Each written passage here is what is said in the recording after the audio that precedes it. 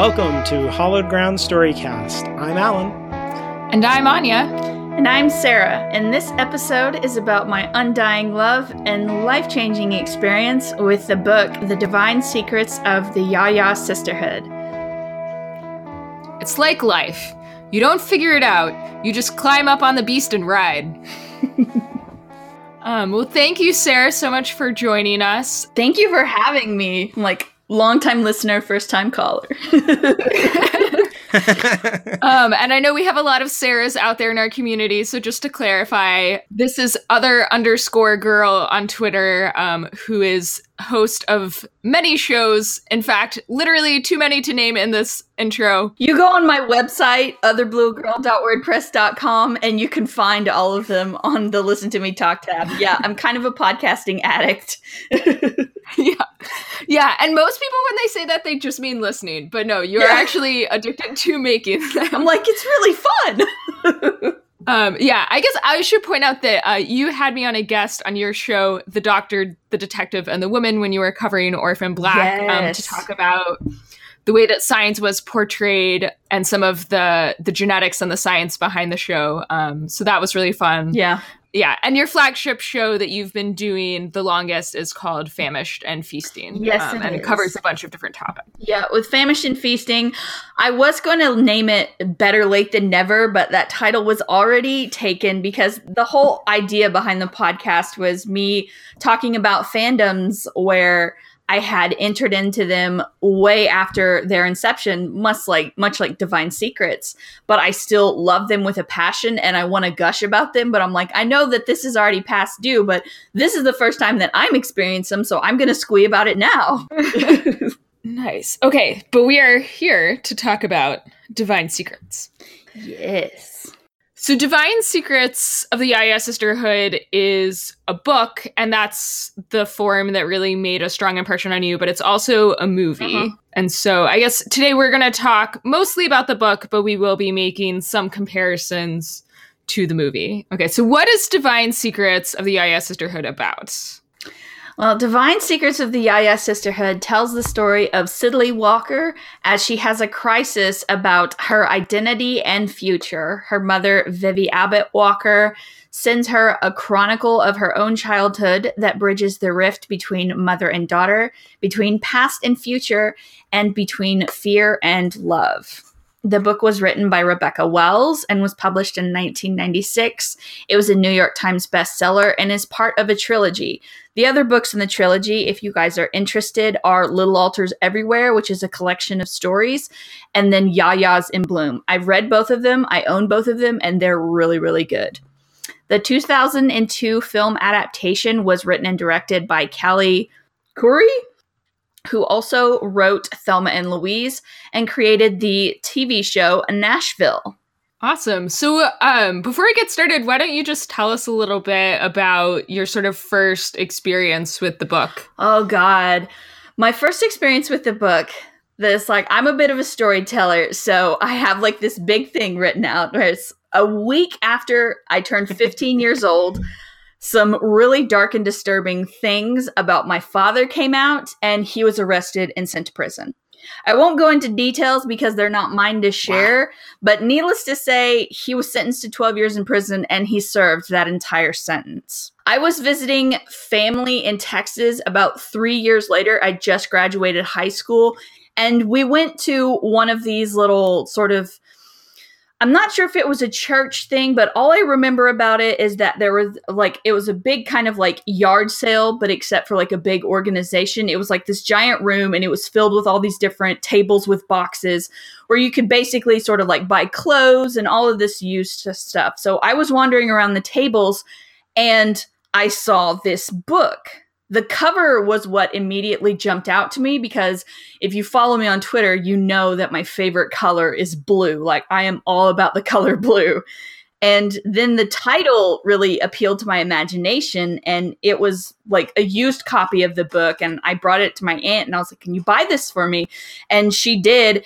And I honestly have lost count of how many times I've read this book. Sita is so much like me, and We both have very complex relationships with someone that we really love, who is also really abusive. Like, my daddy wasn't the larger than life figure in my life that Vivi was in Sitta's, but there is so much in this story that I'm like, oh man, there are spiritual twins between experiences in this book and experiences in my own life. Like, I believe, because I'm a person of faith, I'm a Christian, I'm not like one of those really super preachy people, so don't worry, dear listeners.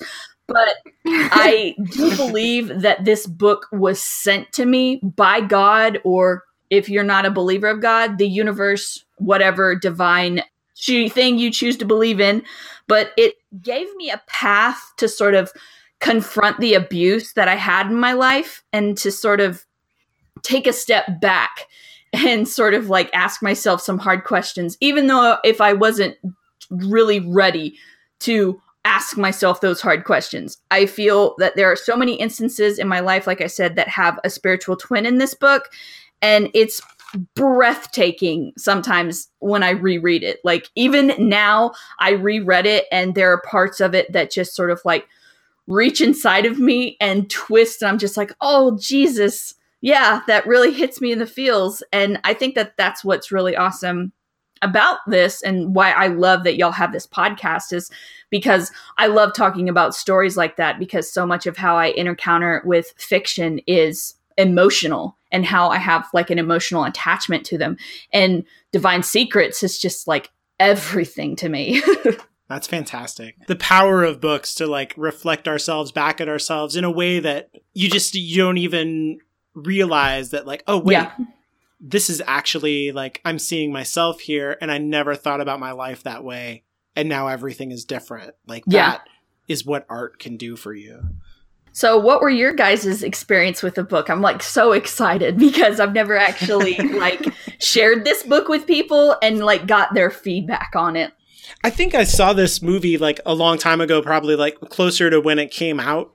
I love Sandra Bullock, and it was about like at the time when this came out, I had been living in southern Louisiana for like close to 10 years. So I knew that it was like, you know, about Louisiana and about this north-south connection that Citlalli has. And, you know, like she's left the South, but she's come back, and I moved to the South from the North. And like, so I remember all that, but like when I watched the movie, I was also like, wow, there's a lot, and it's confusing, and like, I don't know if I'm keeping up with this. And like, it felt like there was a lot more story there that wasn't present in the movie, if that makes sense. Kind of like if you watch a Harry Potter movie without reading a book, you're like, exactly, wow, yeah, it's like I'm looking at Swiss cheese that thinks it's cheddar cheese or something, you know, like. Yeah.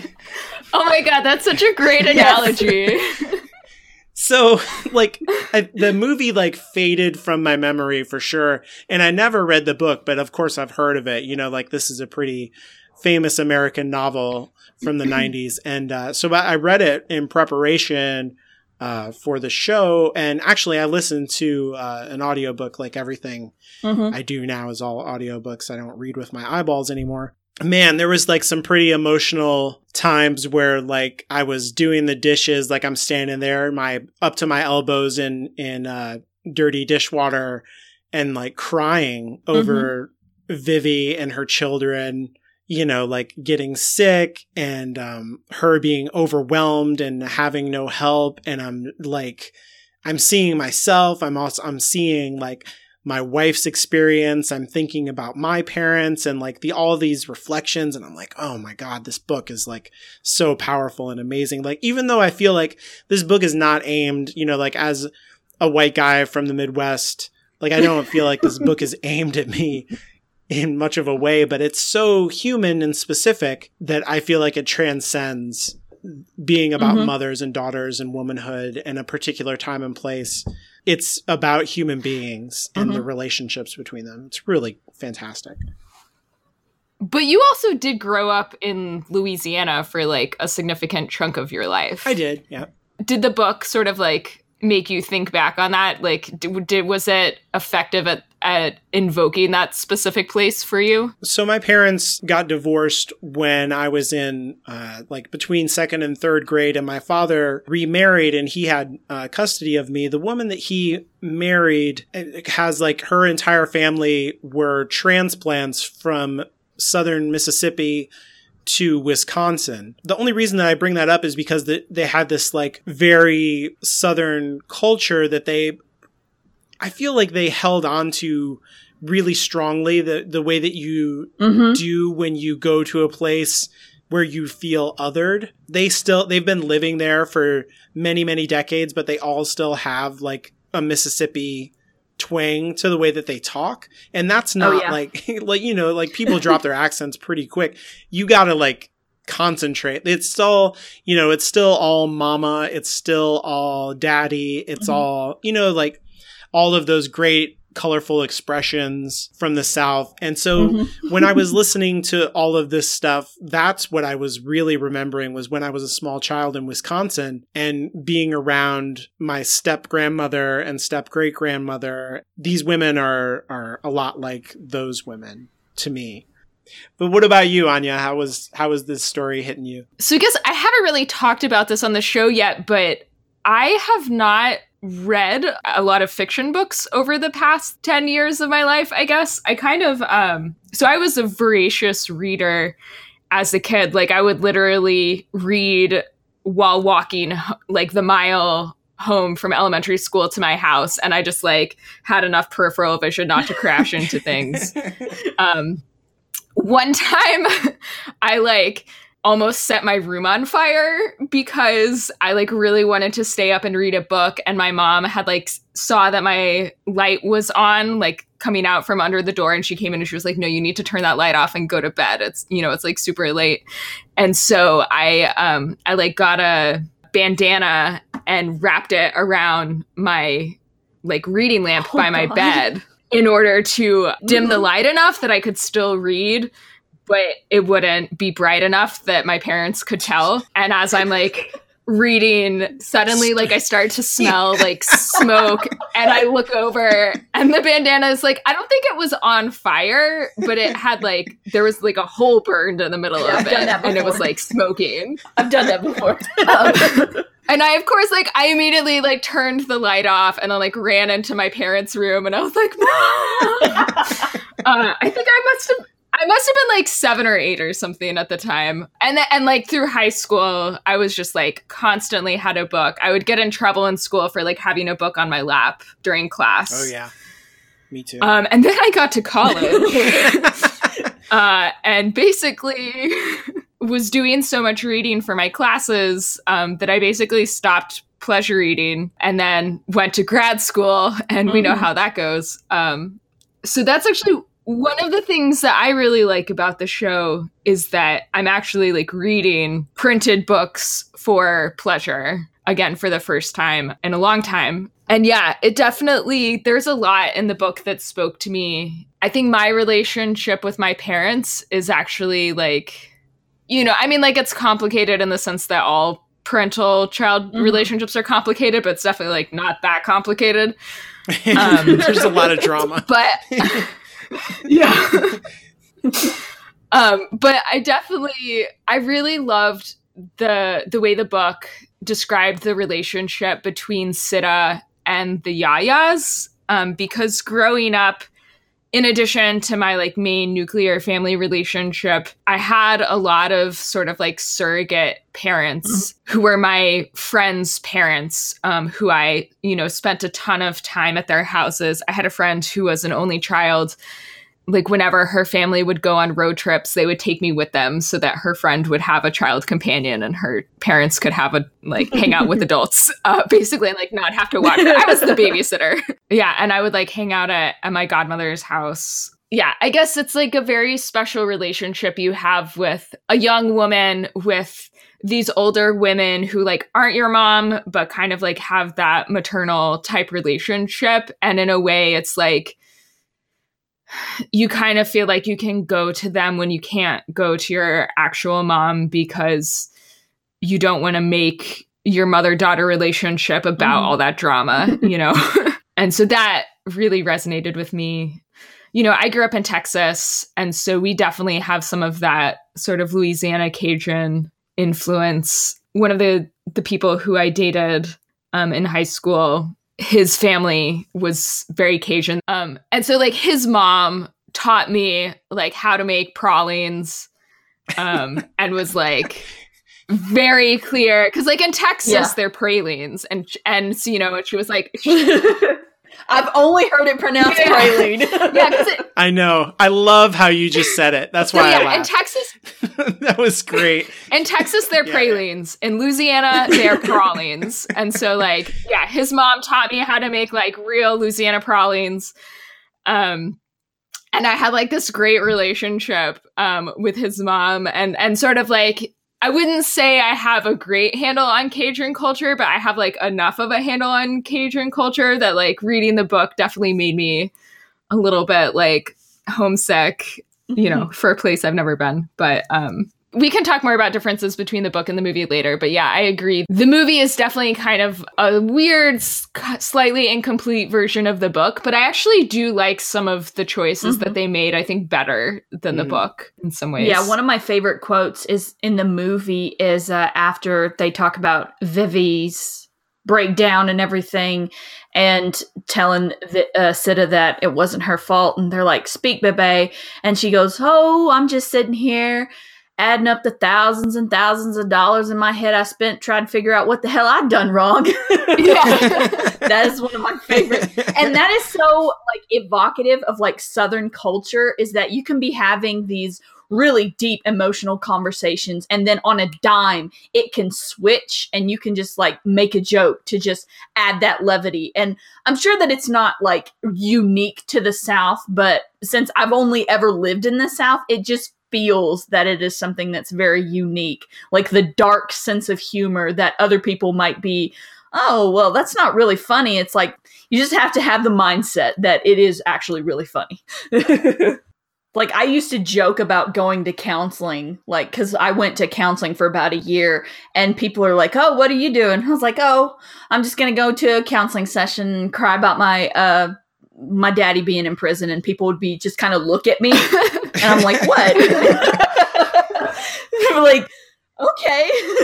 It really threw people off. I feel like Siddeley's kind of like that in the book. Like, Vivi's much more, like you said, with that quote, she's much more in line with that quote. But like when Siddeley, she loses that to a degree, right? It becomes like much more self-serious, and it's like she can't handle all that pressure when she's in New York in the book. And maybe it is because she doesn't have that freedom to say like, "I'm a hot mess." And I don't know if that's like the Yankee culture has robbed her of something and she needs that book that her mom sends her, or like, what do you think about that? Oh, I was just going to say, for people who haven't read the book or watched the movie, I think it might be useful before you answer that question to give just like a little bit more detail.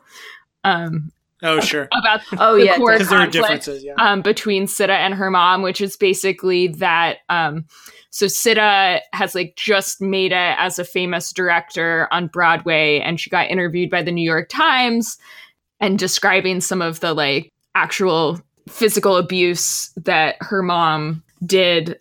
So she's like at this weird point in her life where she doesn't know what to do, and she accidentally estranges herself from her mother.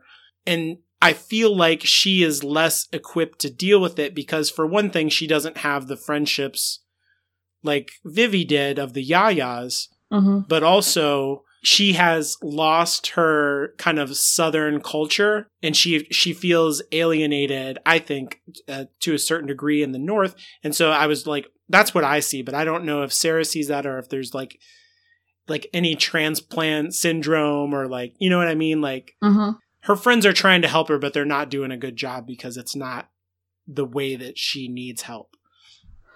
I feel like Sita's whole thing is a generational type thing, because the Yaya's generation, and I have seen this in my own life, where there is just things that in Southern culture, it's like, we just don't talk about it. It happened and we're going to move past it.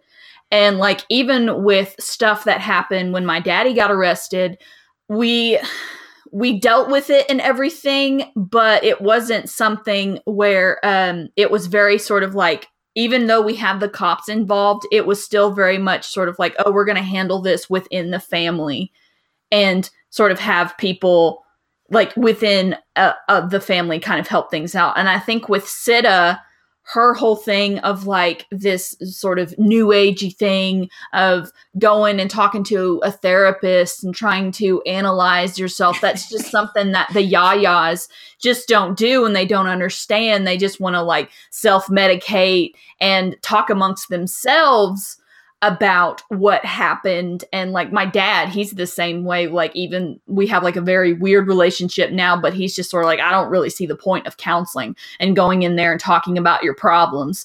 It's like, it happened, let's just move on. And just like, no, but you have to deal with what's happened. And I think that with Sita, her whole issue is that it's very much like they kind of touch on it in the movie, where it's like this core thread of like, what if what happened, what is inside my mom that was inherently broken inside her, what if that's in me too?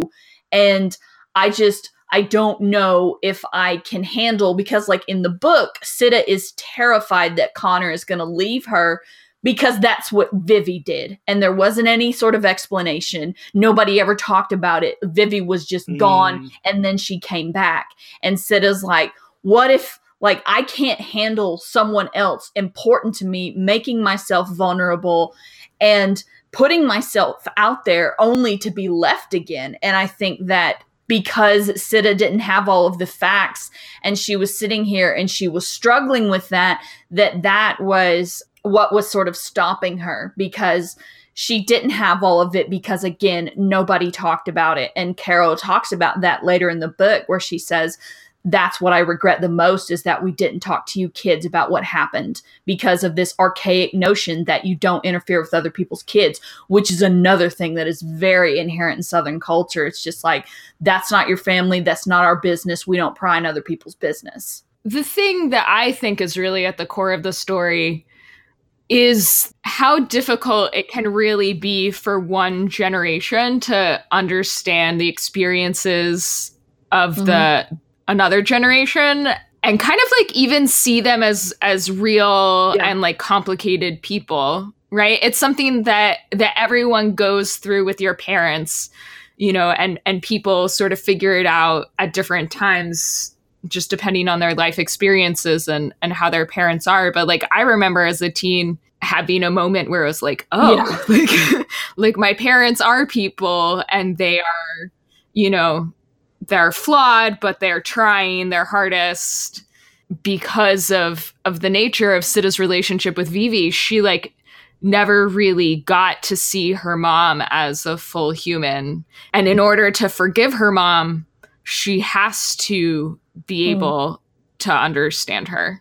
The relationship between Sita and Vivi is really the focus of the book, but you can see the exact same kind of process going on as like the B plot between Vivi and her mom, Buggy. You know, the mother figure based on just like the patriarchy and society is like flawed and fucked up. And when Buggy steals the ring off of Vivi's finger and basically accuses her of having sex with her dad or whatever, you know, like at her core, she was trying to do a good thing. She was trying to save her soul, but it ended up causing more damage than it helped. I think you can definitely read Vivi's parenting style as like trying so hard not to make the same mistakes with her kids that Buggy made with her, you know, and so she tries really hard to make sure that her children always feel loved the way that she gives them like their special birthday situations. And like when she takes Sita on the elephant / airplane ride, depending on which version you're doing. Vivi really is trying her hardest. And then I think through the course of the book, Sita really sees that and forgive her for those failures. It's like, we're all just trying to be less fucked up than our own parents, and like, hopefully we succeed. I think another thing that's really sort of connective where we learn, where it's maybe necessarily that Sita and Vivi don't learn this about each other, but how similar they are, where Vivi in her flashbacks, she's always talking about having to hold herself back and try and present this image to one group of people, like all of her friends at school, whereas with Sita, she has to hold herself back to a certain extent because she does not want to overshadow Vivi. And she has to be a little mama to her siblings, essentially. Like they're rereading this book this time around. There was one particular part that struck me so hard, and I actually want to read it because, like you said, Alan, you were doing housework and talking about different parts of the book, and it's just having you crying. And I did a huge mistake. I was listening to this book at work, and I listened to this one particular passage, and I just had to pause it and collect myself because I just started crying at my desk. It's in chapter 26 where we kind of get the story, and we have these letters. Sita reads from herself to Vivi, and then she reads the letters that Vivi writes to the Yayas, thanking them for what they did. And the passage that made me bawl my eyes out was from Teensy, the Teensy letter, where she says, "She's still taking care of the others, a little bitty mama. The nurse at the hospital told me to write even if I'm crying. She said to keep on writing. Nisi told me how you picked up Sita and took her to the movies with you once a week, just the two of you. And how you had to convince her that it was okay to just sit there in the dark and watch Hayley Mills and sip her Coke and run to the lobby to use the phone to check on the other kids. I want to thank you the most for Sita's nightgown because it reminds me that she is a little girl." And that was the part where it just pierced my soul. And I was like, damn it, this book, even now, all these years later, it gets me because, like, one of my whole things because of what happened with my dad, and even before all that, is that I had to grow up a lot quicker. And I knew things about my parents' marriage, and I saw things about my parents' marriage that other kids don't necessarily see. And because I was the oldest, I took a certain burden of responsibility on myself that other people didn't necessarily do. And it's like, one thing is that my mom would tell me things and vent to me about things about the marriage between my mom and her, because she didn't have anybody else to talk to because my dad was such a controlling dick at the time. And it was very much sort of like, we don't talk about stuff that's outside this family, because if people hear, they're gonna take you away. And do you want to get taken away? Like, he would constantly threaten us, where it's like, if we talk to a counselor, if we talk to strangers, then they were gonna call DHS and take us away. And it didn't occur to me where it's like, okay, well, what is it about this situation that is so bad that would happen? That didn't occur to me. So I would essentially be like my mom's kind of bosom buddy, and I would sit there and she would unload this stuff on me. And I don't blame her because of the controlling situation that my dad had her under. But it's just like, looking back, it's like, yeah, that wasn't an ideal situation. I shouldn't have known the stuff that I knew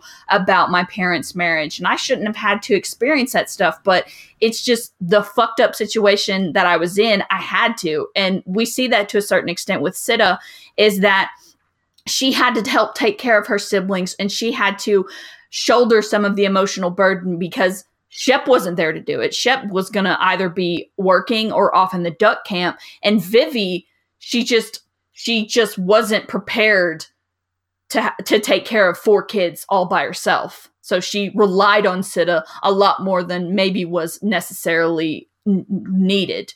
Oh yeah, it was not healthy at all. Yeah, for sure. Yeah, because like Anya was saying, she didn't want to be her mother all over again to these kids, but then she's like, who can I be? And the only other mother that is in her life for her to look at is the mother of Jesus, the Virgin Mary. And she like resents Mary. She's like, are you kidding me? Like, how am I going to live up to that? So like, for her, she's got this, on one side, she's got this terrible mother example. On the other side, she's got this impossible standard. And then all of her wants and desires, she's told, are sinful. And she just can't handle that burden. Like, that tears her apart. Yeah, and she collapses. She has nobody. Her husband's not there for her. I mean, she doesn't have nobody. She has the Yayas, luckily. Yeah. But yeah. It's that part is so powerful. I think that's why, it's like essentially the climax. No, you did a really good job of sort of like painting the picture of the like impossible situation that a lot of women were in during that time. And that's like kind of what Sita didn't understand, but like the priest basically telling her like, yeah, like you have to be completely selfless 100% of the time. Any concept of like self-care, right. And that like the husbands were doing absolutely nothing. Like, it's so ridiculous that when Vivi went away to the hospital that wasn't a hospital, like, who takes care of the kids? Certainly not their dad. That would be ridiculous. No, of course not. That's insane. And Nisi has to like go out to the duck camp and sober Shep up. They definitely sanitize Shep a lot in the movie, and they give him like they make him much less neglectful and absent. They like up his likability and give him a much more meaningful relationship with Sita than he has in the book. It's like the scene that encapsulates that is when Vivi and Shep are fighting, and Vivi storms out and she's like, I don't care if you starve to death. And then Sita's like, okay, I'll finish making dinner, Daddy. And he's like, okay, don't touch it. It's hot. I'll pick it up. But he's like, thank you. He's like, I'm not going to cook it. Certainly not me. Yeah, my childhood was very similar with the having to step into a co-parenting role with the kids and stuff like that. And I had a hard time connecting with Sita in general when I read the book. I was much more into Vivi. I feel like she overwhelms the book in a way of like, when you read Moby Dick, like ostensibly it's about Ishmael, but really it's like about Ahab. Like Ahab's the one where you're like, wow, this guy, he's nuts. Like, I'm way more into him. I feel like Vivi is like really the main character of the book, or that she's so powerful in the book that like Sita kind of orbits her. Like, everybody orbits her, I feel like, in a way. But you were saying how, you were in therapy and how Southern culture is much more all about self-therapy. And I was thinking about that with the book, and this, like, I'm all about religion and stuff like that. And so I see religion and everything, but when it's in the title, The Divine Secrets of the Yaya Sisterhood, I was like, ooh, religion's like baked into this thing.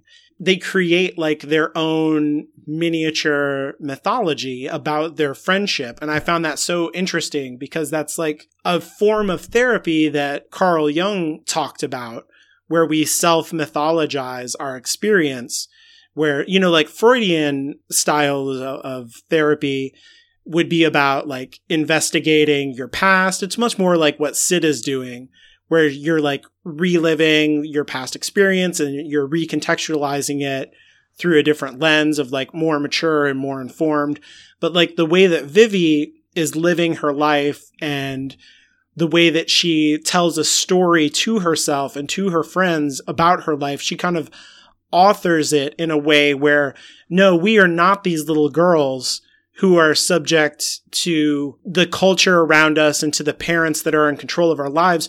We are princesses of a secret society that has always existed, and we are more powerful than the Virgin Mother Mary. And, like they wipe her face off the statue, that, they literally deface her.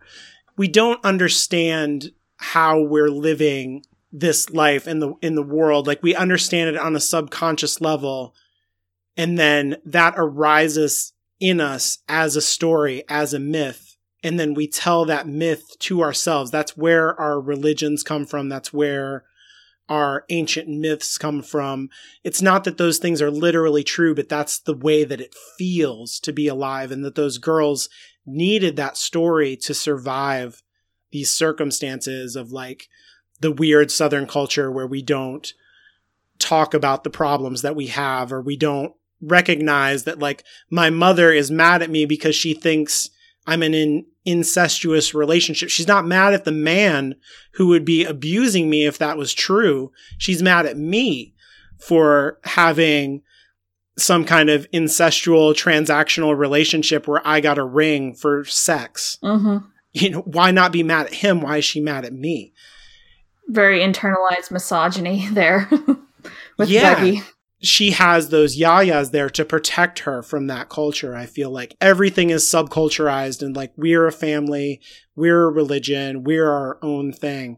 Like that's what I kept seeing through this entire book. And like, I don't know if the author was thinking about Carl Jung or anything when she wrote it, but like to me, I see Carl Jung all over Vivi.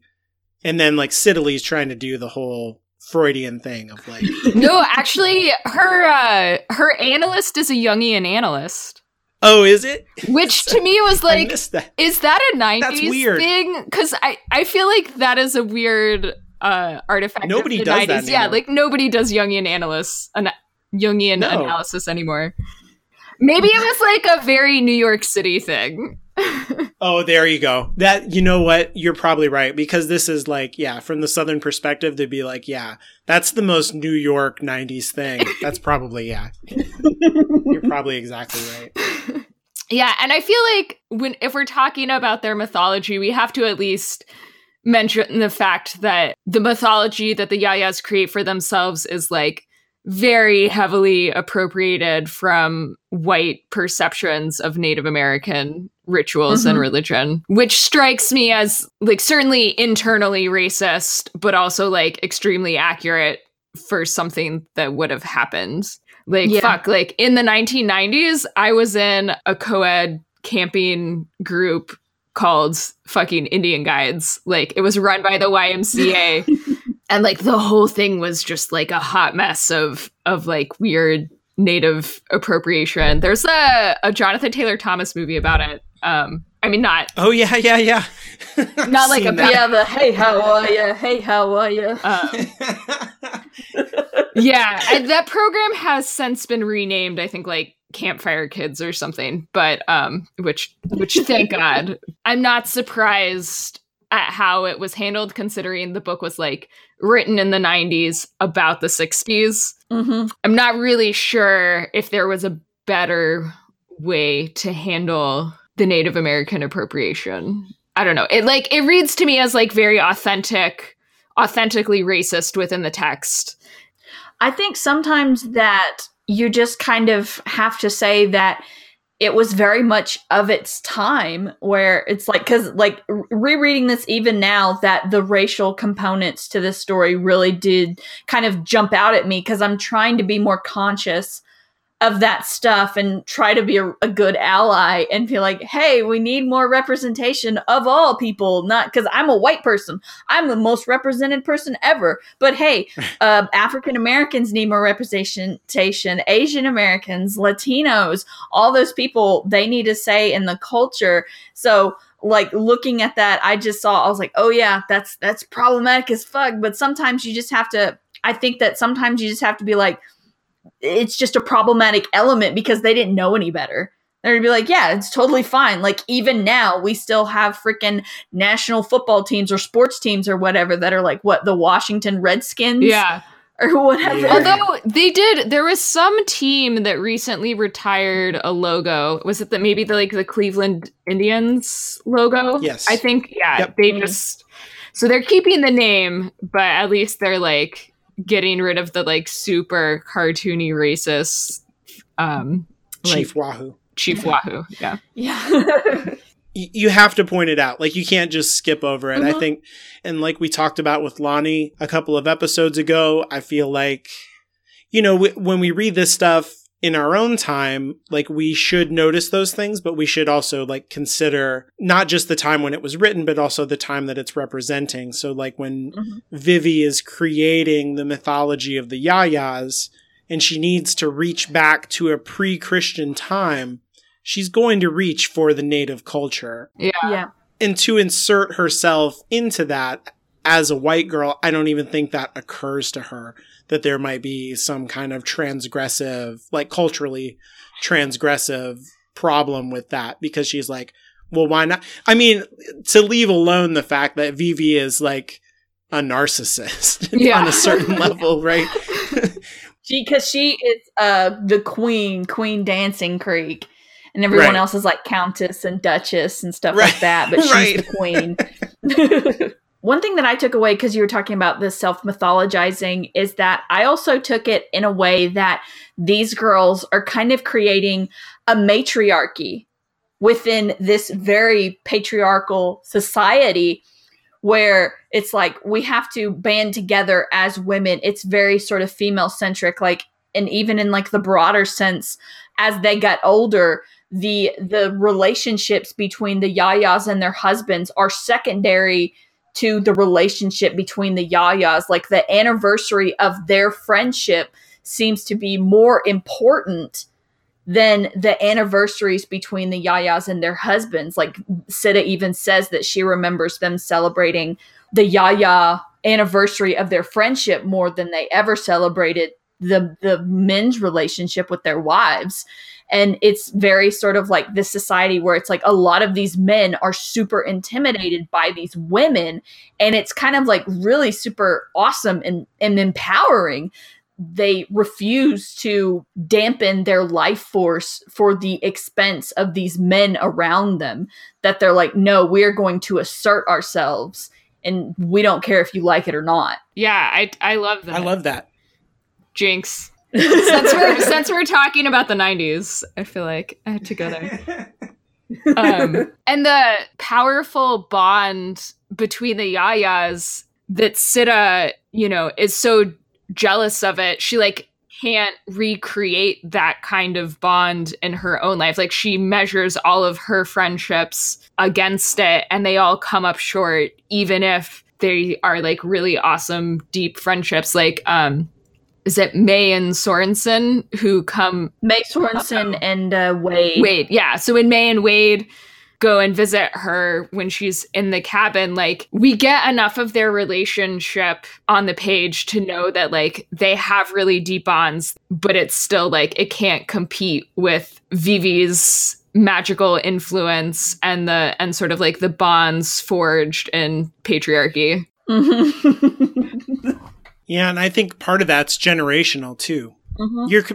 You guys are completely right about how this whole story is like all about the friction that comes from the generations looking back and looking forward. Like I think because there's not just Sita looking back at Vivi's life and at her life, it's also that Vivi is looking at her daughter's life in this really envious way, right? Where like all of the dreams that she had for herself are a lot of the things that Sita does. There's the one scene where Vivi gets drunk at Sita's party and then... Oh my God.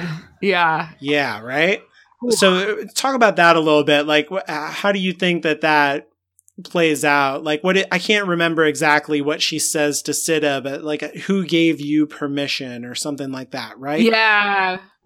To produce Arthur Miller, and what do you know? Yeah, and so we're talking about this, like how she mythologized her own matriarchy and how she had to live under this patriarchy with all these limited choices, and she's, shipped off to all girls Catholic school, and her daughter doesn't have to deal with any of that and learns, whether she liked it or not, this kind of intense self-reliance, right? Because she had to raise the family in the absence of her mother. And then she can live out all of those dreams and maximize her potential because even though, it's not like the patriarchy left, but its power is diminished in her time and her generation. And then Vivi looks at that and goes like, well, goddamn you, like you have everything that I wanted and now I don't. And I feel like that's part of the reason why she sends her the book too, right? Because she sees her turning away from the possibility of love and she goes, no. I missed out on the love of my life.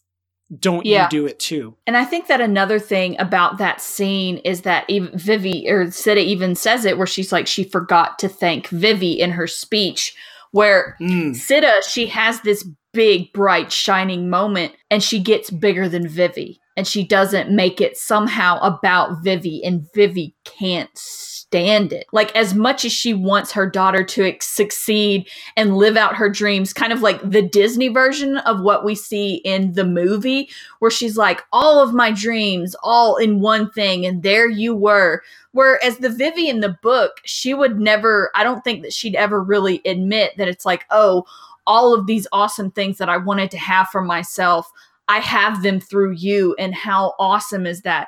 Vivi in the book wouldn't ever admit to that, I feel. Right. She would still just sort of be really envious of her daughter because she feels that it should have been her. And she lives vicariously through Sita, but then she is also very jealous of Sita because Sita is getting to have the life that Vivi only dreamed about having and was constricted and prevented from having because of the bonds of her time. I was actually wanting to see if maybe y'all wanted to talk about the narrative of this story, because it is kind of really weird the way that this story is structured. It's not structured like a traditional story with all of these flashbacks. It's very sort of like very fluid, which I think that it might be a block for some people. It reminds me very much of the South, where it just sort of flows and it has its own sort of time. It's going to get to the point, but we're going to stop and smell the roses along the way, but not to the detriment of the story, at least in my opinion. The past itself isn't even a linear storyline, right? It's not like two linear storylines both proceeding like alongside each other. There's sort of like the present is linear and the past is all jumbled and sort of out of order. Mm-hmm. Just to add to that, like, it also kind of alternates between Vivi's stories and Sita's recollections. Mm-hmm. Like, you get the Vivi version and then you'll get like the Sita side. So it's not just two narratives, it's kind of like three. You got Vivi's version of the past, Sita's version of the past, and then Sita's. I think of it as the frame because we kind of begin and end with it, even though it like pops up over and over throughout the narrative. Sita's entire thing about will she, won't she, like what's the next step in her life is a kind of an excuse within the story to dive into this chronicle that the Yayas have collected. And then that's where the story lives, is in that book. Who is the protagonist? Who is the antagonist? What is the conflict? There's a lot of like internal conflict, I feel like, on two sides. And to a certain degree, like, I feel like Sita wants her mother's blessing and Vivi she doesn't want to make it about Sita. She wants it to be about her. Mm-hmm. But she knows that that's wrong, but she doesn't want to ever admit it. You know, like in the book, she sends her the divine secrets. And I feel like that is as close as she can come to saying like, I love you, I'm sorry, and I want to help. But she'll never say it. She sends it to her and she says, you're dead to me. You know, like it's a very mixed message. And when Sita's like, can you like write out these memories? Can you try and explain these things to me? Please help me process it. And Vivi's like, I don't owe you a damn thing. I sent you the damn secrets. Like, I'm not, my life isn't some sort of vivisection. I'm not going to split myself open so that you can analyze me. It's that very Freudian versus Jungian thing. I really feel like that's in the book where she is like, I sent you the Bible and you want me to send you a history book. Like, read the Bible, like read the story and understand the story. Don't try and understand the, hard facts and reality. That's not how life works. Yeah. What Sita needs from her mother is like something she can never give by nature of who she is. They try and tie up in a neat bow in the movie is that this whole thing where she's like, the end scene on the porch goes very different from how the end scene in the book is, where we do get that sort of Vivi acknowledging, like even the fact that she talks to Connor about dropping her basket. And like, again, this is so diametrically opposed to the Vivi that's in the book. It's like the need for like Hollywood and like people needing to have that sort of like resolution, and real life is really not like that. where Anya, you talked about in y'all's Buffy episode, talking about like wanting you like talk to your abusers and gave them the olive branch to sort of apologize, and then they're like, no, I didn't do anything wrong.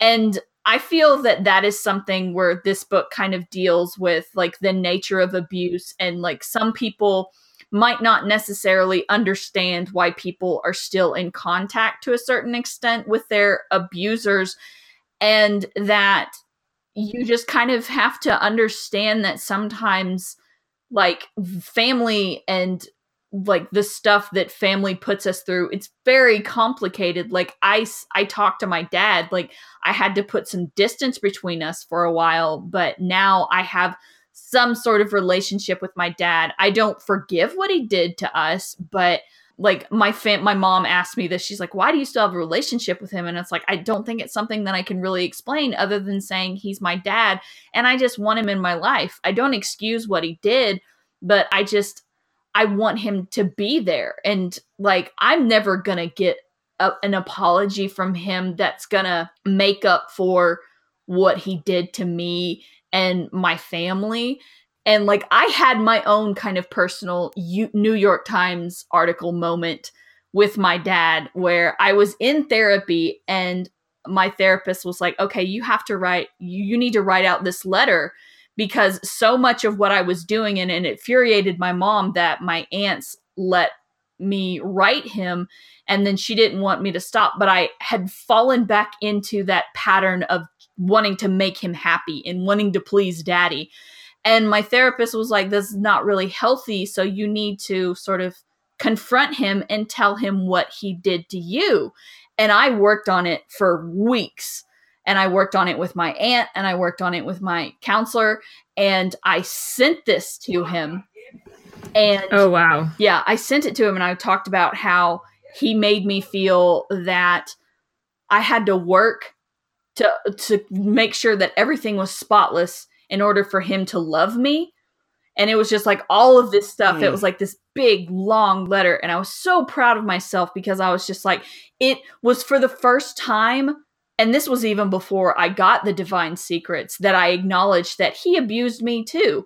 It wasn't to the extent that for what he was put in prison for. I just wanted him to acknowledge, hey, this is what you did to me. And my grandparents had just died and he was going through some upheaval with my aunt who helped me write it. And there was all this other stuff. And he wrote back and he said, oh, he could see that I wasn't even going to bother asking for his side of the story. And because I even talked about how he treated my mom like shit and you made her feel like garbage and she was an amazing person. And he just completely deflected it. And he goes, this is just you being manipulated by your mother, being manipulated by your aunt. And he just lashed out at me. And I was heartbroken. And I wrote him and I was like, can I please have that letter back? Because it meant so much to me to write it. And he said that he had torn it up and he flushed it down the toilet. So oh my God, it was soul crushing. So like, and eventually I had to stop writing him and to stop trying to make him feel better, because I was going back into those habits where I was like, oh, hey, I still wanted him to try and take care of him and everything, even though I didn't think that he didn't deserve to be in prison. I was like, you totally deserve to be there, but I was still trying to take care of him emotionally without getting anything back. That's definitely like the point that this story comes into too, right? Mm-hmm. Like where, Vivi has made everything always about her, like in that terrible, like coming out thing where she's like, how dare you interpret Arthur Miller? Who do you mm-hmm. think you are? And then where it finally does break through and Sid is like, I have to take care of me. I have to understand. I have these needs and you owe me answers. Like that's the tipping point of the story. That's what it is. And that's the clear message of the book from the Sida story, right? That you have to take care of yourself. You have to reconcile that past she has to reconcile her abuse. She has to, and even if that means that she has to understand that, yeah, her mother is a human being who was also abused. And so, okay, now I can forgive you. Now I can understand these things. But she has to also admit to herself that she was abused and that, everybody was just doing the best they could. Yeah. It's so hard when you are, and I'm sorry that, all those things happen to you. Like, I sympathize with that enormously. Like, as someone who went through abuse when I was a kid, it's so hard to like take care of yourself and look back and not, reenact all these same things over and over again down the generations. And it's, like you said at the beginning, it's part of the power of fiction is to throw this mirror up at ourselves. And then we go like, oh, wait a minute. Like, I have to change. And this is a roadmap to how this all works. And it, it's a priceless gift that a book like this can be in your life. Yeah. Well, and I think too, in the way that the book compares Buggy and Vivi versus Vivi and Sita, there are echoes and similarities between those two relationships, but they're also like located at different points along a spectrum of abuse, right? Like, exactly. Sita forgives Vivi in a way that Vivi can never forgive Buggy, just because the amount of harm and the type of harm was so different. Yeah. And their intentions towards their daughters were so different. Like, when Vivi beat her children, she was literally like out of her mind, kind of having a psychotic break. She worked really hard to show her children a lot of love and really like see them and recognize them as people in a way that like Buggy never tried. So much of Buggy is just warped by the Catholic Church. And I never grew up under any specific dogma. Like, we were a lot more non-denominational in our household, but there are some similarities, like the scene with the priest. Like, I have a bumper sticker, or like a saying that came from a bumper sticker calendar that so encapsulates my views on organized religion, where it's like, I don't have any problem with God. It's his followers I can't stand, because God was the one that kind of saved me from the situation with my dad where I was literally like a week before he would, like, everything about my dad came out. I had collapsed in our driveway. It was literally raining and it was a giant thunderstorm outside, and I was taking out the trash, and I was so emotionally exhausted because my dad had just, like, he was going off and he was ranting about how if we didn't clean the house, we were so fucking lazy that if we didn't clean the house this week, that he was going to build a paddle and he was going to come back home and he was going to beat the hell out of us. And I was terrified. And I went and I threw up and I begged my mom, because she was a nurse that she worked nights. And I was like, please, please, please don't go to work. I'm afraid he's going to hurt us. And my mom went to him and she says, Bobby, you've got to calm down. You're scaring the kids. And he just looked at her and said, I don't give a fuck anymore. And my brain was in shock, because I'm like, this is my dad. I don't understand how he can say something like that. So he left to go on a beer run with my uncle. And I remember taking out the trash. He told me to take out the trash, and it was raining outside. And I remember dragging this heavy bag of trash down the driveway. And I just collapsed because the bag busted open, and I just threw up because of the smell and because I was so exhausted. And I just remember crying out, please make him go away. I don't care how you do it. Just make him go away. And literally, like 2 days later, a week, he was literally arrested the day of him and my mom's, what would have been their wedding anniversary. It was like maybe a week or two later. Wow. And that was God. That's what I believe. That was God. He heard my prayer, and then he saved us. But at the same time, it was his followers that tried to shame my mother for what happened, saying, well, oh, if only you'd done more, if you'd have been a better wife. God. Oh my God, it was infuriating. In religion, it's remarkable how the onus of responsibility seems to fall on the women in the family, and the men are able to just walk away scot-free. You just have to be the providers, and the women are the one that have to take care of the physical and the spiritual and the emotional and the mental well-being of everyone in the family, and the fucking men don't have to do shit. Like, I haven't been able to go back to the church, and like, I have been trying to find other ways to sort of like connect with my spirituality, because I still do have belief in God, and that I genuinely believe that he saved me and my family. But the majority of his friggin' followers, I can't even with those people. Yeah, I think the portrayal of religion is really interesting. I mean, it's like Catholicism, and you get that like hardcore traditional Catholicism in the school for delinquent ladies or whatever. But the way that religion is actually enacted by the Yayas is like, it's a very Creole, fast and loose Cajun Catholicism. I mean, I guess I don't know that much about it, but it seemed kind of interesting and authentic to me from the outside. Yeah, I love Nisi's little comment where she's like, I would even though agree. y'all have reinvented the Catholic Church to suit y'all's needs. Yeah. Which I love. Like referring to God the Father as Old Podna. Yeah. Well, speaking of the movie, like we can touch on it briefly, like the different, because we kind of talked about how we've been touching on it throughout the discussion, but like one thing that y'all mentioned was the accent work on this movie.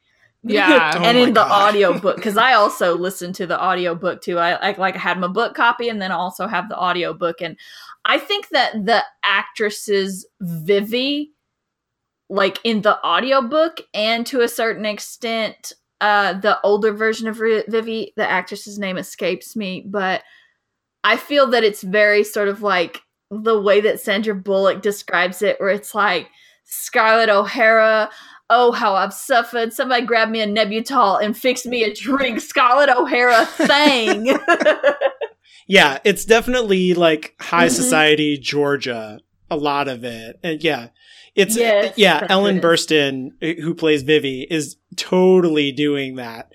And yeah, in the audiobook as well. Like, I can excuse that to a certain extent because New York, LA, that's like what America is. And so to those people, Georgia is like, that is a Southern accent. And to people who live in the South, it's like, no, that's Georgia.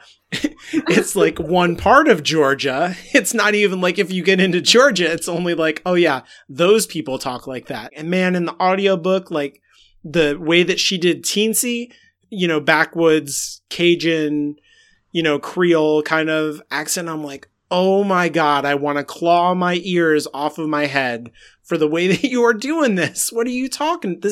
Nobody talks like this, let alone Cajun people. Like, no one sounds like that. It sounds like when she's doing Teensy, she does like a French accent and then she's trying to cross it up with Georgian. And it's like, whoa. No. I feel like with a lot of majority of Southern accents, people so much just want to go over the top with them. And it's like, we do have like a certain twang to, but it's not like an overall twang where everything that we say is like this. It's only with certain words and phrases that you can be like, oh yeah, there's that hint. And like, sometimes it's not even a twang. It's more of a drawl where it's like, we're not going somewhere. We're going somewhere. The one in the movie that I really appreciated is, ironically, Maggie Smith as Caro. Really? It felt subtle to me, like as compared to maybe say Ellen Burstyn's like gigantic, overblown type of Scarlet impression. It was more subtle, but it also struck me as like very inaccurate. I like wasn't sure how much of the subtlety was like intentional or versus like Maggie Smith just like not having control of it. All of the accents are pretty off from a Louisiana accent.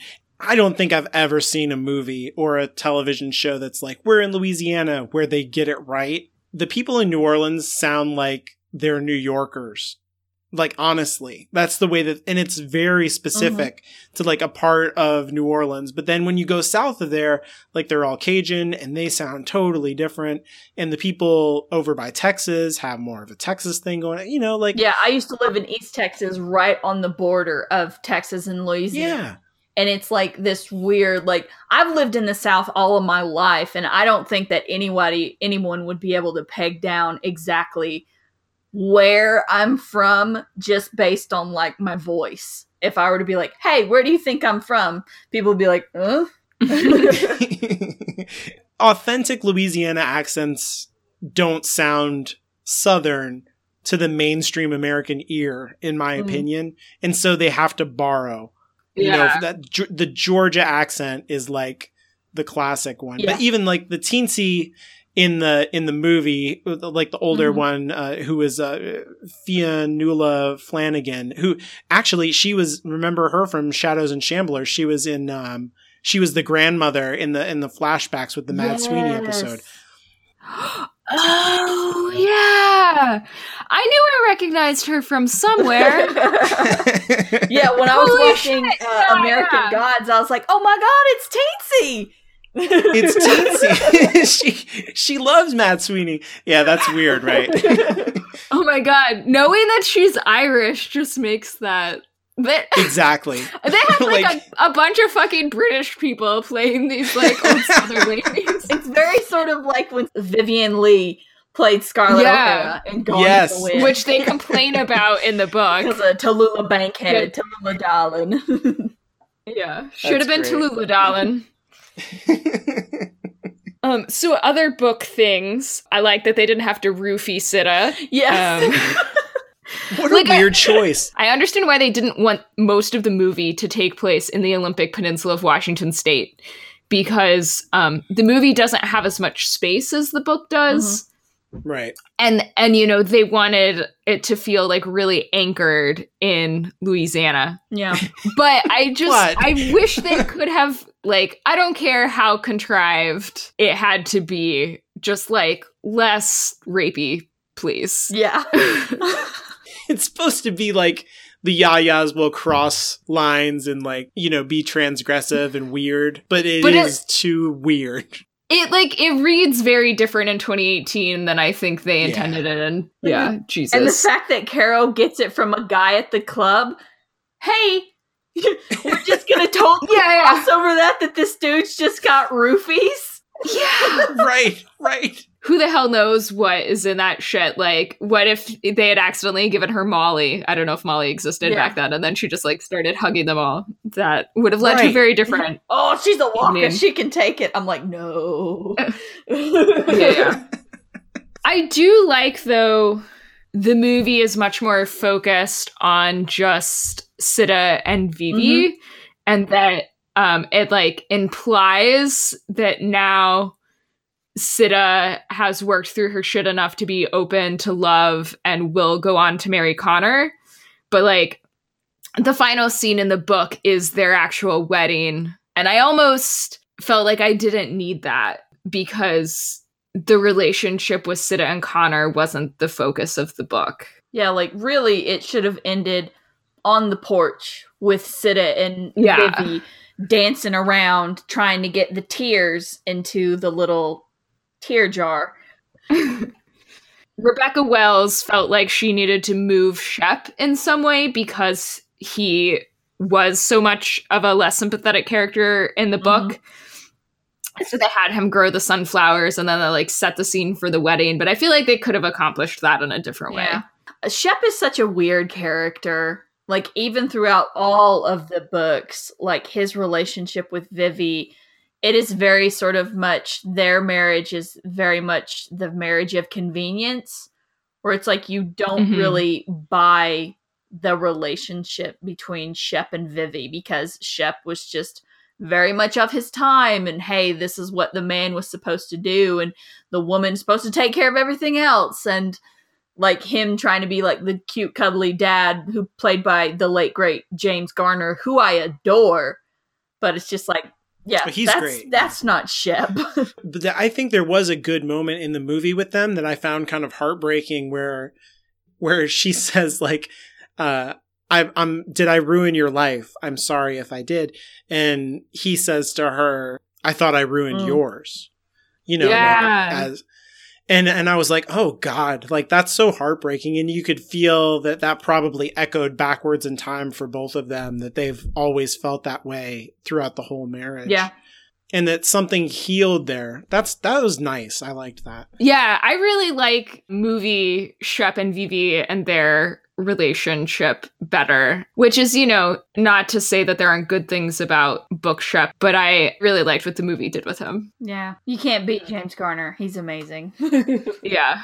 One thing that I did like about the book better was that Sitta's siblings actually exist as adult humans. Like Shep and Layla. It's weird. Lulu. Yeah. I mean, they don't play a huge role in the book, but they at least show up enough that it's not weird that they're not there more. And I feel that the movie kind of waffles on whether or not Little Shep actually exists. Oh, I didn't even notice that. I guess because I watched the movie first. So I guess Lonnie talks about the difference between being realistic and being believable. Like, it was so unrealistic that it was also unbelievable. Yeah. Yeah. Yeah. The movie and the book do, I think, a decent job of sort of laying out the like class and race landscape of the South at that time, right? Because like they're rich enough that they have black servants and maids, but when they go to Atlanta, like they're not really high society in the same way that like Teensy's family is. You know, for lots of white people in the South, it was like, well, we're poor, but at least we're not black. Or there's definitely like a difference, even though some people don't want to admit it, between being white broke and being like black broke. Yeah. Oh, for sure. Especially in southern Louisiana. And I guess that's kind of a good segue into a larger conversation about how race is depicted in the book. I guess maybe before we get into it, I wanted to play a little clip from that episode of Still Processing that I made both of you listen to. Look, it's 2018. Can't black women do more on screen than just be somebody's mom or just be somebody's sex object? They're either sexual objects and nude, or they're caring for white children, not black children. We can't get away from these archetypes. Starting with Gone with the Wind is the place that you typically start when talking about black women in the movies. Starred Hattie McDaniel and Butterfly McQueen. Great name. They had the two biggest speaking parts among the slaves. A lot of the parts around this time were basically what they played. And it wasn't as though Hattie McDaniel's winning this Oscar opened any doors for black women to do more than that. Interesting. They got more opportunities to do what she did. Got it. During the Blaxploitation era where black women had a little bit more to do, and they definitely weren't playing maids, but there were a lot of all the black men that we worship in these movies.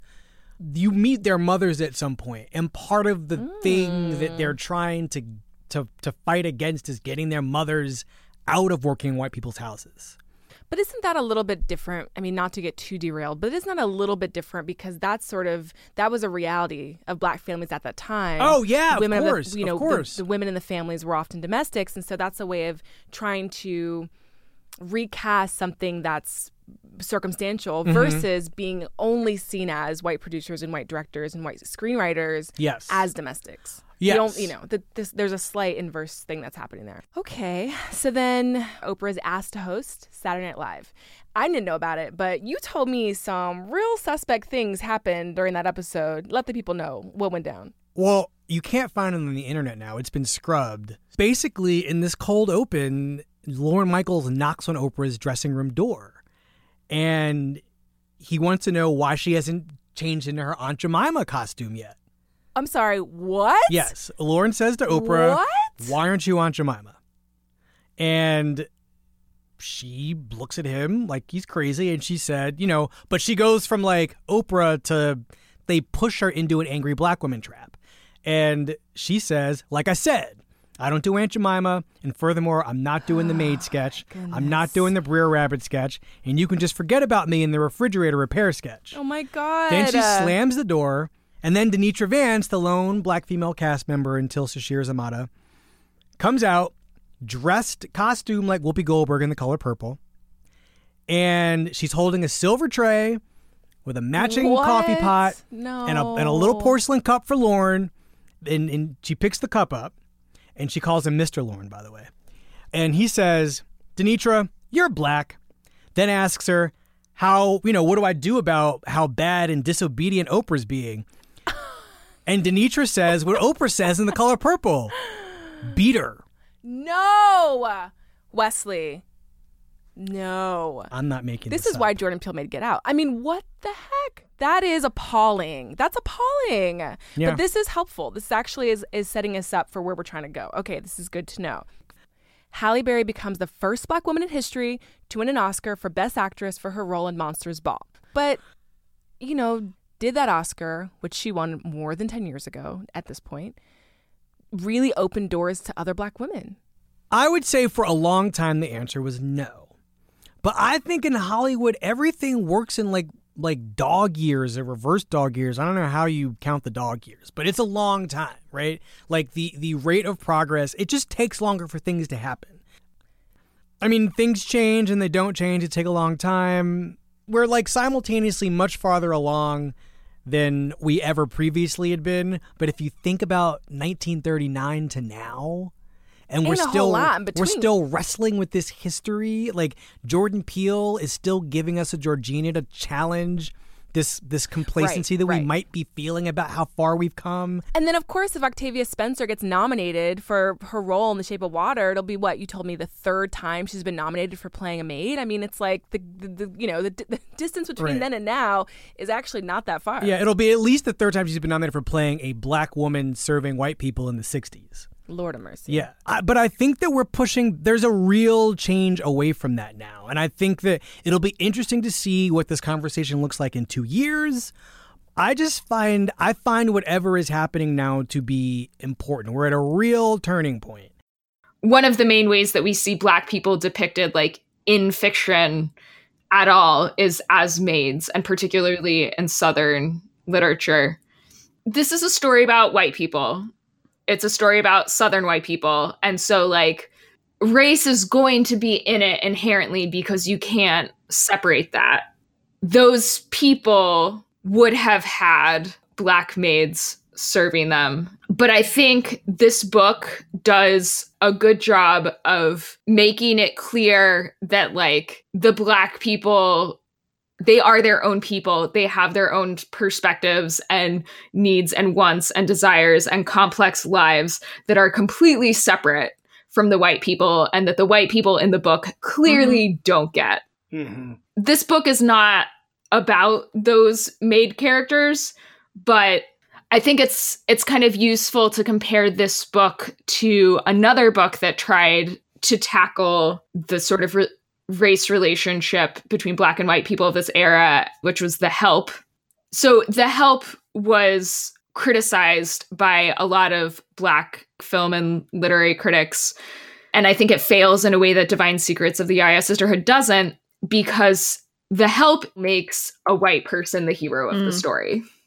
Whereas Divine Secrets of the Yaya Sisterhood, that's not the story it's trying to tell. It's trying to tell the story of Sita and Vivi, but do that in a responsible way. You know, it's maybe a less ambitious job than The Help was trying to do, but it also like does a better job at it. There are two different passages in the book, and one of them that I want to read, like the one that is like a larger scene that I think really sort of encapsulates kind of like the ridiculousness of white privilege, is the scene where it's the flashback in 1957 where the kids are sick, but the maid Melinda has to move on to the next house. And the fact that Vivi just cannot get her to stay there and just essentially raise her kids for her and take care of her kids, because Vivi's just like, I don't understand why I have to do it, and just sort of getting so bent out of shape because Melinda's like, well, I got to move on to the next house. And she's like, well, I don't want to stand in the way of your career. And it's like, seriously? Yeah. Like, it's one thing to hire, you know, someone to clean your house, but to literally be like, no, like, you are going to feed my children with milk from your breasts. It's like a very different taking someone's physical body as labor that isn't shown in the movie. I would agree with that, but to like be clear about that time in history as well, only poor women breastfed their own babies. Wait, really? In America? Yeah, because this is like the age of like, you know, after World War II where everybody's like starting to take vitamins for the first time, and where they're like, you talk about foods that have been fortified. Oh, yeah. And because like before that, there were tons of people who were getting rickets from, was it niacin deficiency? Exactly. And so like breast milk was seen as not as healthy as formula, which is going to be fortified with all of this kind of stuff that the baby needs. So if you're breastfeeding, it's because you're poor. And then, you know, like later on, we come to find out that this is actually more healthy for the baby to be breastfed, it turns out. But, you know, this is just like the cultural assumption of the time, not backed up by any science. I don't know. These are like things you find out when you have kids and you get these lectures like, don't believe what you've read about baby formula being better for the baby. I'm like, I've never heard that. What are you talking about? Also, I just want to point out, I did a little bit of quick research on the fly. Rickets is vitamin D deficiency. Niacin deficiency is called pellagra. But I think you're totally right about what you're saying about the dehumanizing, you know, of, you know, quote unquote mammies, to be used to feed white babies. Because they would sleep over at the house a lot of times too, so they wouldn't be there for their own children that they are supposed to be raising. They would go from household to household raising these white babies. Yeah, that is one of the things that the book points out, that like these women were spending more time with these white children they were looking after than with their own children, and like how tragic that is for them. Yeah, I actually have a passage that perfectly encapsulates that, where Sita is reminiscing on Willetta. Of the countless cruelties of racism, Sita thought, one is the unspoken rule that white children, once we reach a certain age, are supposed to renounce the passionate love we feel for the black women who raised us. We're supposed to replace it with a sentiment, patronizing affection. We're supposed to let the thinly veiled jealousy of our own mothers obscure what we feel for the women they hired as maids. Yeah, it's such a good passage. And it shows, you know, that even though Black people in the South obviously like bore the brunt of racism and had most of the negative consequences, but racism dehumanizes everybody, and that white people feel those negative effects as well. Yeah, there was like an article that I linked in the show notes. The article is called "What White Allies Need to Know Before Putting on Their White Capes." You have to be ready to acknowledge the anger that the Black community has against white people. If you want to be like a hashtag woke person or whatever and be like, oh, hey, I want to be a good ally. And tell me what I can do. And it's like, you have to acknowledge the ugliness of the culture. It's a fantastic article. Anybody, you should totally read it. There's like hard truths in there. But again, if you want to be a good ally, you have to face those hard truths. Obviously, like, I'm the guy here. So like, here's how I felt about this. And I'm not like, an expert on feminist theory or anything, so feel free to like tell me that I'm wrong. When I was reading the story, like from a 2018 perspective, I kept thinking about like the generations of feminism and how like Vivi's generation of feminism is just coming out of the suffrage movement, and how that was like really puritanical in a way of like, you know, like prohibition and stuff like that was a major part of it. And upright moral behavior. It was very much a white women's movement for white women. But then you get second wave feminism that, you know, expands the scope, and it, you know, it had to start somewhere. I'm not saying that the first wave feminism was like broken or something, but like it just did what it was able to do. And second wave feminism expanded that, but it only just started to include a consciousness of like, oh, right, brown people. Yeah. Okay. Yeah, I guess that's a problem too, right? There are women who have different colored skin than we do. I guess, yeah, they should vote too, and we should support them as our sisters. I feel like the book acknowledges the racial tensions of the South, but I don't feel like either Vivi or Sita ever actually grapple with their white supremacy in a meaningful way. And it felt to me like this darker side of second wave feminism that was like, hey, yeah, you guys exist. Like, job done. We did it, guys. Like, we admitted that racism is a thing, and that, yep, you're people too. Nowadays, like, you're talking about what does it take to be an ally as a white person, where you have to, like, not just admit that, like, oh yeah, you're a person too, but like to step more into the experience of being in a white supremacist culture when you don't have access to that privilege, and to step back and let other people tell their story too. I mean, that's not the scope of this story, like you said, Anya. Like, it's something that we need to point out as problematic within the story. Yeah, that's definitely true. And I think the story presents them as like steeped in racism on one hand, but also kind of like, doing air quotes, like the good white people, right? Because there's that scene where they start a food fight basically because Teensy's cousin calls their maid the N-word because she had the audacity to walk into the dining room while they were eating.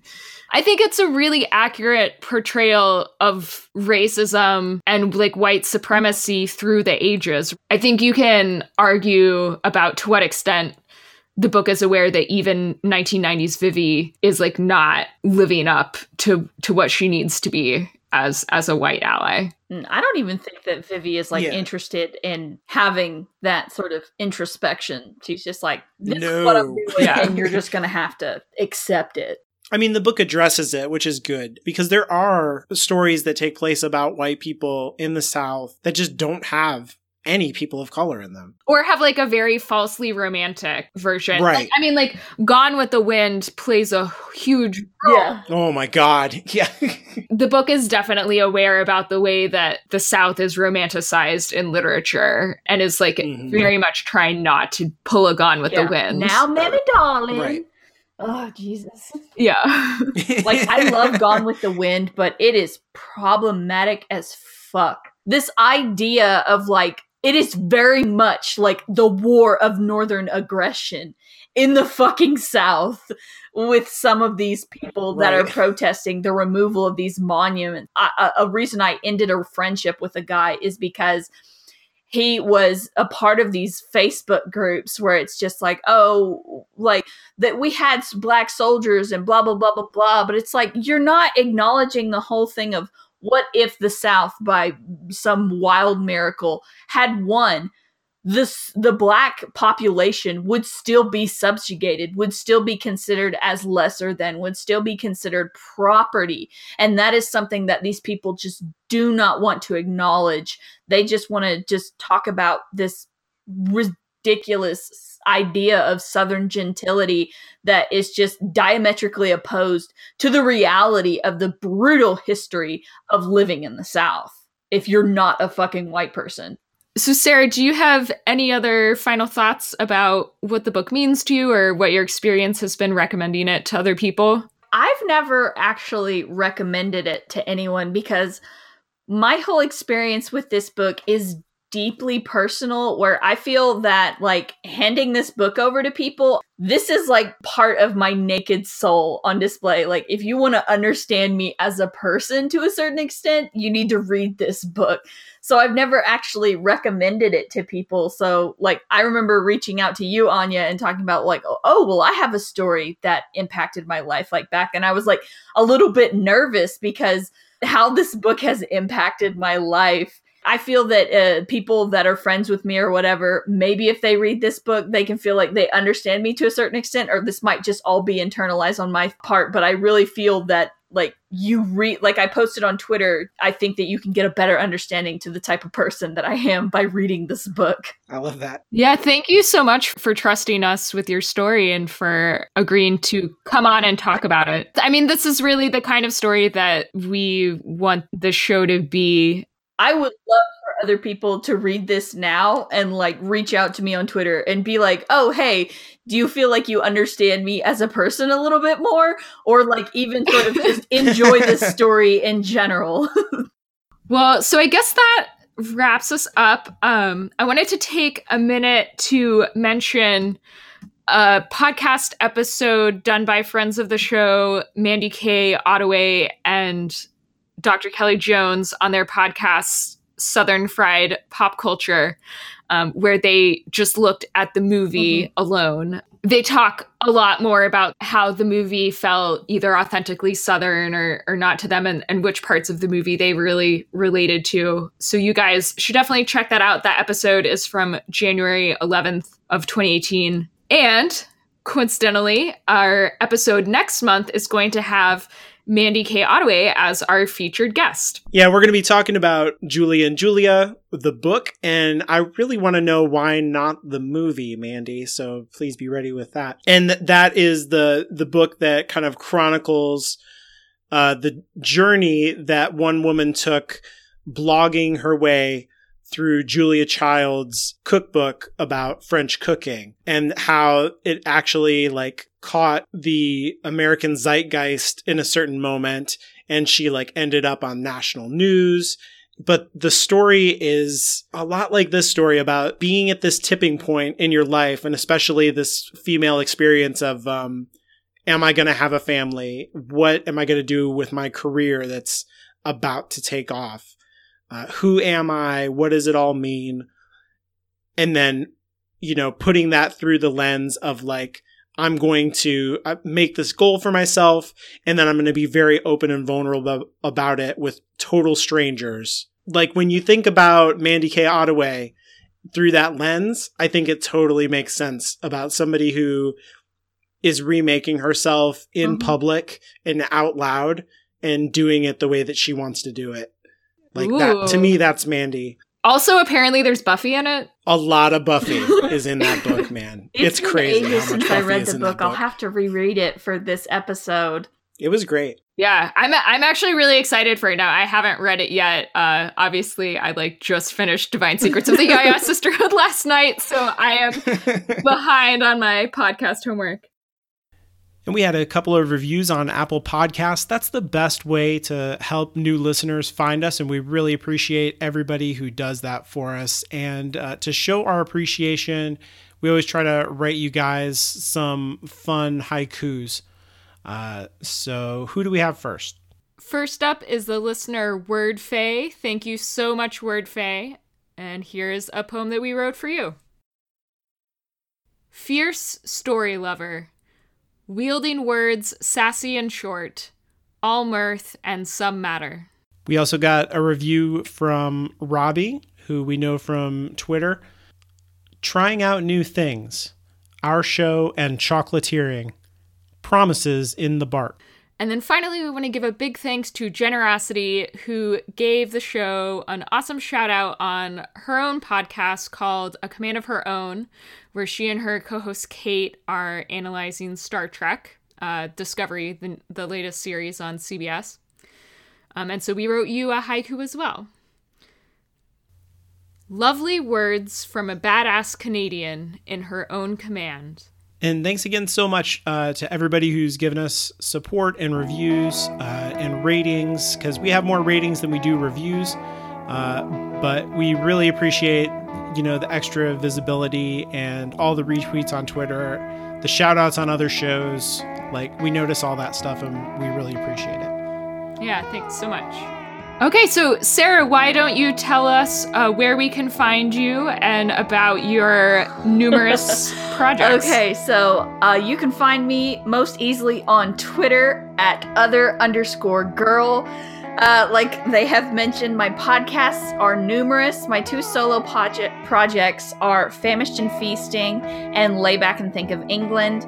Wonking Out and The Detective, the Doctor, and the Woman are 2 podcasts that I do with my totally awesome friends, Rachel and Trisha. And then my most recent one is Lattes at Luke's. The first Lattes at Luke's episode will actually be dropping at the end of April, on April 26th to be exact, where we're just going to go episode by episode through Gilmore Girls with my friend Trisha. You can find all of those links to on my website, otherbluegirl.wordpress.com, by clicking on the Come Listen to Me Talk tab. My favorite Famished and Feasting series of episodes that you've done have been the ones covering the Bright Sessions. And in particular, you have an interview with the Bright Sessions creator, Lauren Shippen, and one of the actors, Julia Morizawa. Yeah, and both of those interviews were just so fantastic and wonderful to listen to as a fan of the Bright Sessions. So if you like the Bright Sessions, definitely go check those out, and it'll be a good way to dip your toe into Sarah's work. Yeah, and I will definitely be covering season 2 in the future, and I have my eyes on Briggan and Alex Gellner. I really want to try and get them on the podcast. Them and Anna Laurie that plays Chloe on the show. Those are my next targets, so to speak, as far as like guest stars are concerned. I'm Anya, and you can follow me on Twitter at Strangely Literal. That's strangely then LITERL. I'm Alan, and you can follow me on Twitter at Chipper Allen. You can follow the show on Twitter at HG Storycast and visit our website at hgstorycast.com. And if you'd like to leave us feedback, you can visit hgstorycast.com/contact or send an email to contact@hallowedgroundmedia.com. And thanks again, Sarah, so much for coming and talking with us. This was fantastic. So lovely conversation. Hallowed Ground Storycast is a Hallowed Ground Media production and is produced under a Creative Commons non-commercial share-alike license.